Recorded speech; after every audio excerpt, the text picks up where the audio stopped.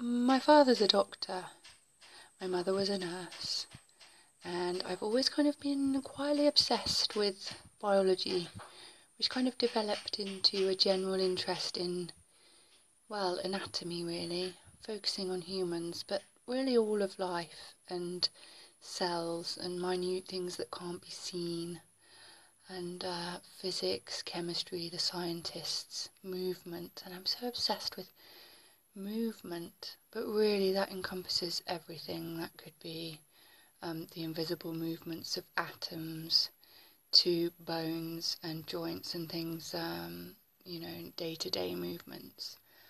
And even now making art and the movement of that and the patterns that come out, and it all sort of relates back together.